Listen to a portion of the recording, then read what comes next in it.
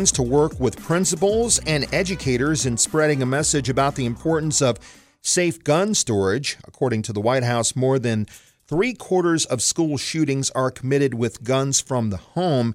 80% of firearm suicides by children involve a weapon belonging to a family member.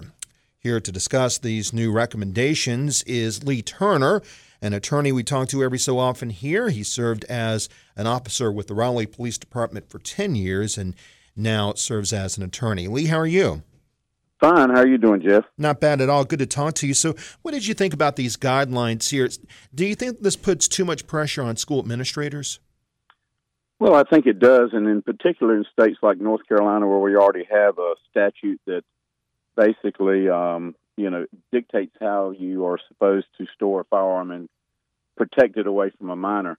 It doesn't give you exact guidelines, but it just makes it so that it's against the law for a minor to have any access to a firearm. So basically, what are some more effective ways that you think would work in trying to keep firearms out of the hands of children? Well, education of a child, I think, is always important, and if that's one of the things they're trying to accomplish, but I think that this money that they're giving to the school systems could be better served by just preventing the firearm from even getting into the schools, such as security systems, metal detectors, those things that would, because it's all our concern. Number one is to have a safe place for our children to go to school. And I think it would be more geared toward that safety if they used precautions there at the school instead of trying to educate a younger child as to the danger of a firearm. Most children are educated at home as to that danger, and if the parent or whomever is following the law, then they're abiding by that law and they're securing their guns in a safe, or every gun nowadays is sold with a gun lock that prevents it from being fired. And so there's other mechanisms other than putting pressure on a school administrator to further try to educate a child as to how to handle a gun or what to do if they see a gun.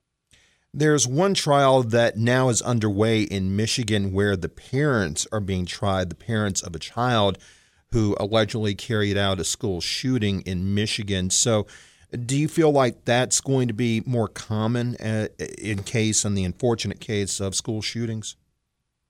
Oh, I think it will be, and I know that when those shootings are investigated, that's one of the things that the police look toward is how did the child get access to the gun, and if there should be any charges made in relation to how they obtained it. Such as Hedingham, if you remember, I'm sure you remember that incident. They looked at how that young man got a hold of all those guns, and they typically do that too in these school shootings, just that they backtrack to see where the gun came from and see if here in North Carolina or any other state that has a similar law, if that gun was stored in a way where it should not have been accessible. Just out of curiosity, since you brought up Hedingham, did you see the new search warrants that were laid out regarding that this week? I saw them briefly. I haven't gone through them, verbatim, but I did see them online. Yeah, it's clear that the alleged shooter in this, Austin Thompson, when he was 15, was stockpiling guns. He allegedly had lots of ammunition, and I just wonder how parents could not have been aware of that since they're in the same household. Well, and that's something that I think is just a cultural problem today, that we don't stay in such close contact with our kids that we would not know that. What he was carrying was an arsenal, and it was also, if you look at those items, it was very much geared toward him getting away and continuing to, survive on his own for a period of time until he could get away. That was a very excessive amount of weapons and ammunition that he possessed that day.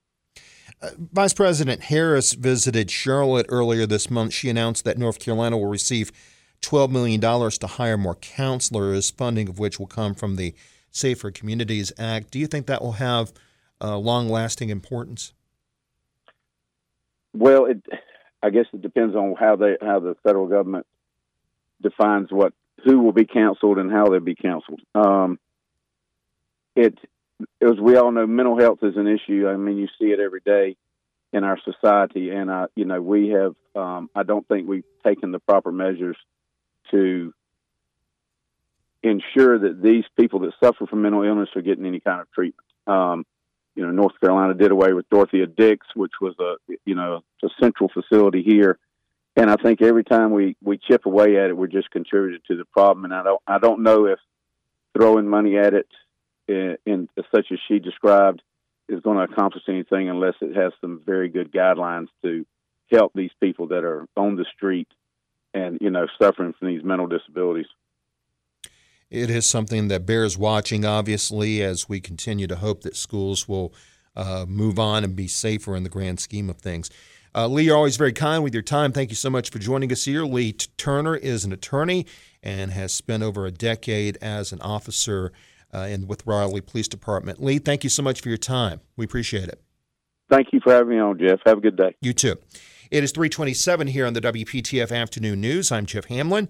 Thank you for joining us here today. We're expecting a chance of showers coming up tonight and then again tomorrow to start off your weekend, possibly a thunderstorm during the afternoon with a high of 66. Chance of rain will be at 70%